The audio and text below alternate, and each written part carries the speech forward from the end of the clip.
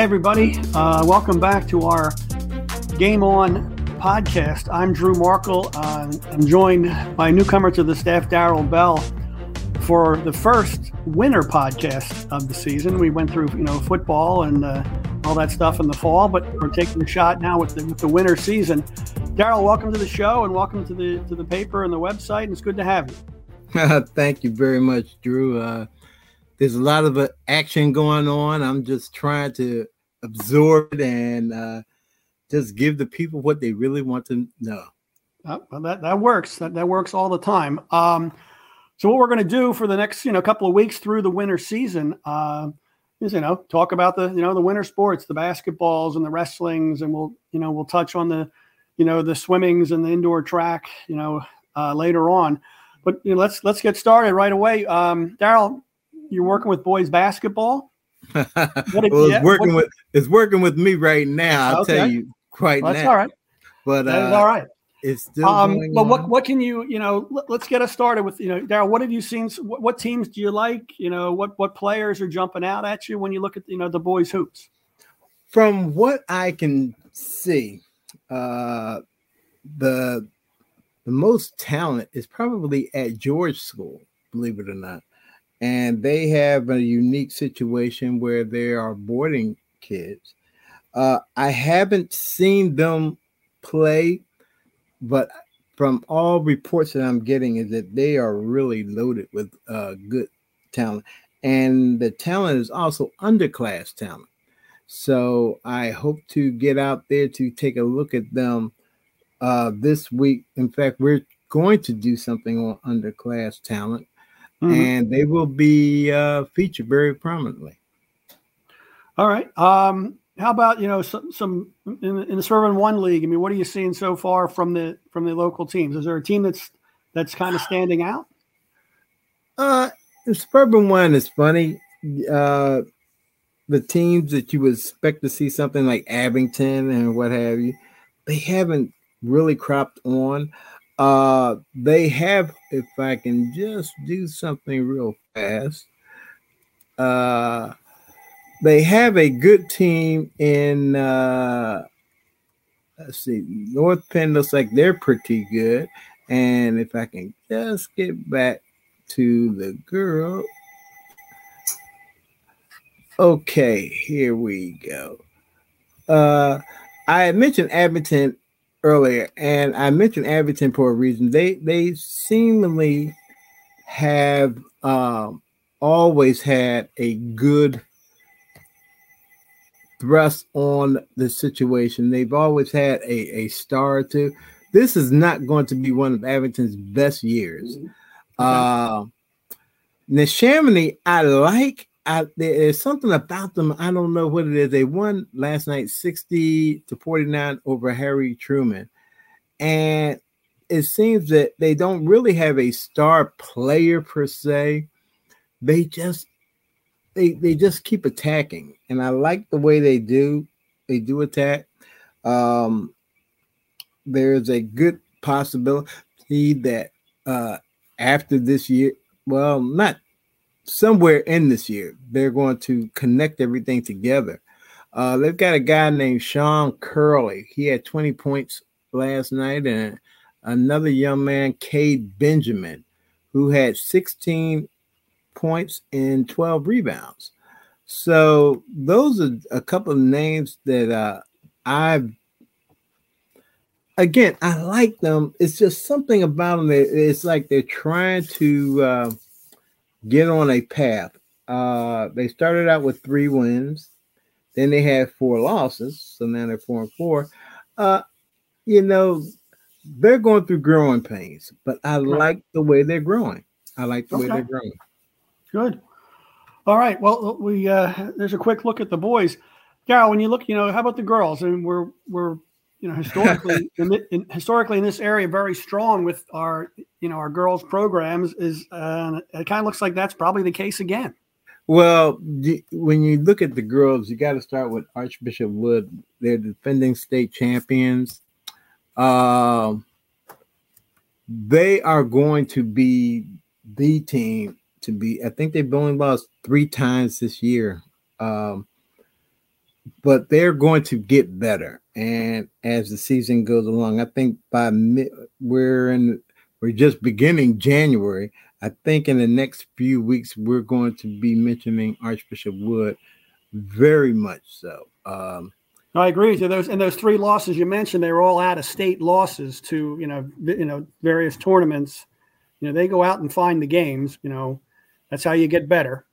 Well, it's funny that you mentioned that. I have a theory on there. Yeah. You want to play the best. Sometimes you can get into a tournament where you're not suited to be in. They played in the tournament. I'm going to use the boys. I'm sorry for using the girls, but I'm going to use the boys. They played in the tournament in Delaware, and they weren't really the best there. But again, you're right that it does help you. You learn from those things. You learn to grow together, and it builds a camaraderie. So it'll be interesting to see how things go. The girls there, you just never know what you're going to get. They are Woods girls can make you smile and they can make you frown, but they're going to be reckoned with come February. Gotcha. And when we look at the Suburban One League, just a quick look at the standings. You look at the Patriot Division. You've got undefeated Pennsbury, led by Ava Sciola, the University of Maryland commit, who's been, she's been a standout for them now for 4 seasons. Good, right. A very, very good inside player. Souderton is, looks like they may be the class of the Colonial. Yeah. And then Abington, much like its boys program, their girls, Cire Worley, I believe I'm hopefully saying her first name correctly. Yes, Cire, yes. Yeah, she's leading the way there for, again, another historically strong program. Again, as you mentioned, it's early going, but you do start to see some trends. I think you see teams stretching out in the middle of January. You always talk about February. That's a whole different thing. January tends to stretch things out. By the end of this month, we're going to be able to pluck off the names of kids who are better than better. It takes time. You look in the beginning of the season and you'll see a kid can't hit a free throw. And at the end of the season, he's hitting every free throw. Right. So it's a growing situation. It's like wrestling. When you look at a kid and that he has the talent to be a state finalist or what have you. You see that early on, but they don't see it. They're just looking at what's now, and it's a thing where you have to get them over. Okay, this is a bridge, and we're just building another ladder to the bridge, and before you know it, you have a bridge. Right. So it'll be very interesting to see kids and how they turn out, and they have to grow into their bodies and into their games. Gotcha.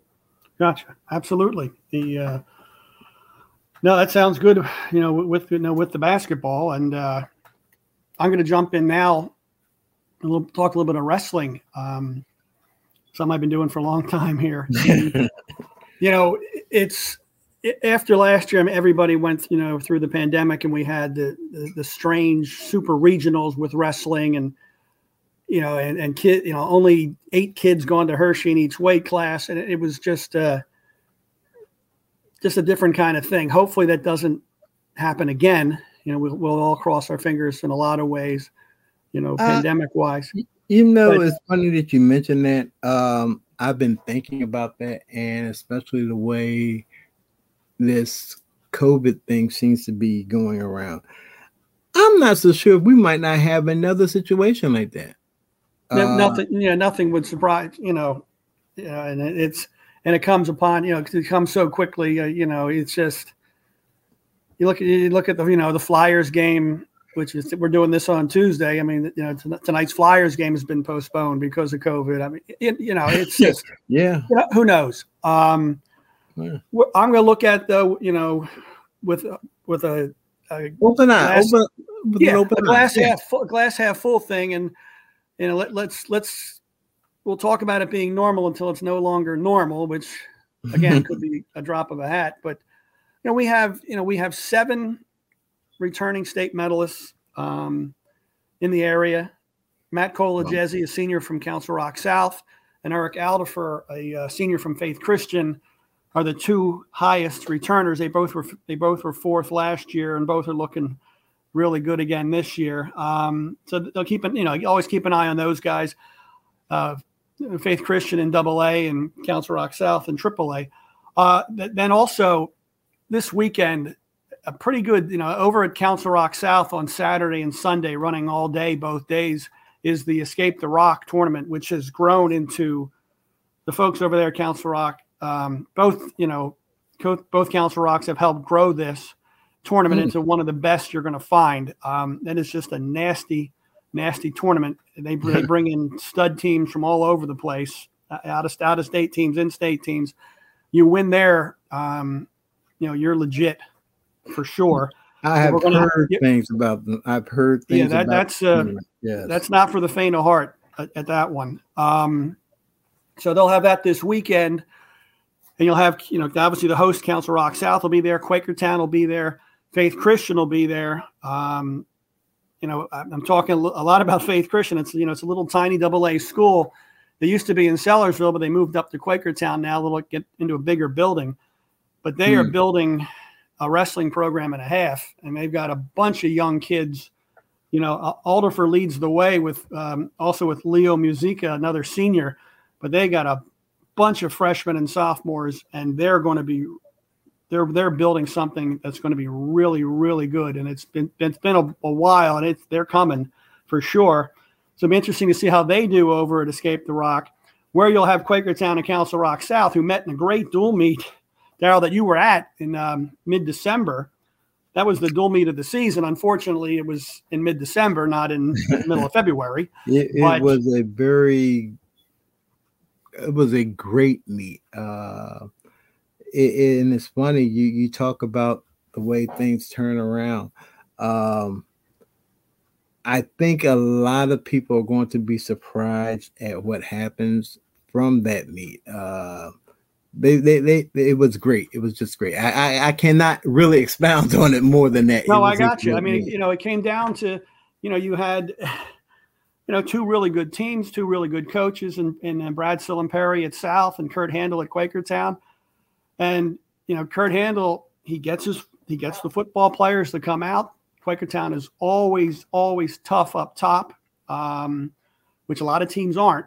They don't get a lot of the, the heavier kids. Quakertown does, and Fred Retter, a stud football player and a state qualifier in wrestling last year, he got a pin in the final match to give Quakertown the win. That's how that's called a team win. That's how you do it. So, and what made it so good is that they came from behind. They were losing in the lower weights, and then all of a sudden, before he turned around, boom, they took the lead and they lost it again. And going into the final match, that was a match. That was a match. And Fred did a tremendous job. Well, wrestling, it's about matchups, and it's always fun to see the coaches, figuring out which kid to send out, and they know they need bonus points from this kid, they need a pin from that kid, or they need one of their kids not to get pinned. There's a lot of strategy, behind the scenes, and that was a good one. So it'll be interesting to see. Heck, they'll probably meet again in the district duels. Maybe in the it's a camp. Yeah, maybe in the finals of district duels, but this for right now.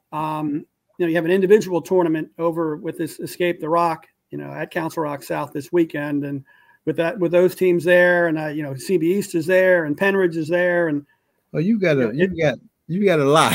Yeah, I've been there, before covering that, and it's, if you're a wrestling fan, you want to see, state level, state finalist level kids. That's the place to be. So that'll be good stuff. I'll tell you what, Daryl, we're on a little bit long, but that's all right. We get talking, and but we'll be back. We're not going to be back on next week. We'll be back the following Monday, the 24th, is our goal to have our next winter podcast. We appreciate you checking us out here. And again, Daryl Bell joining us, a new guy to the sports staff, and hopefully, again, give us a try, check us out, and we'll be back soon with another show.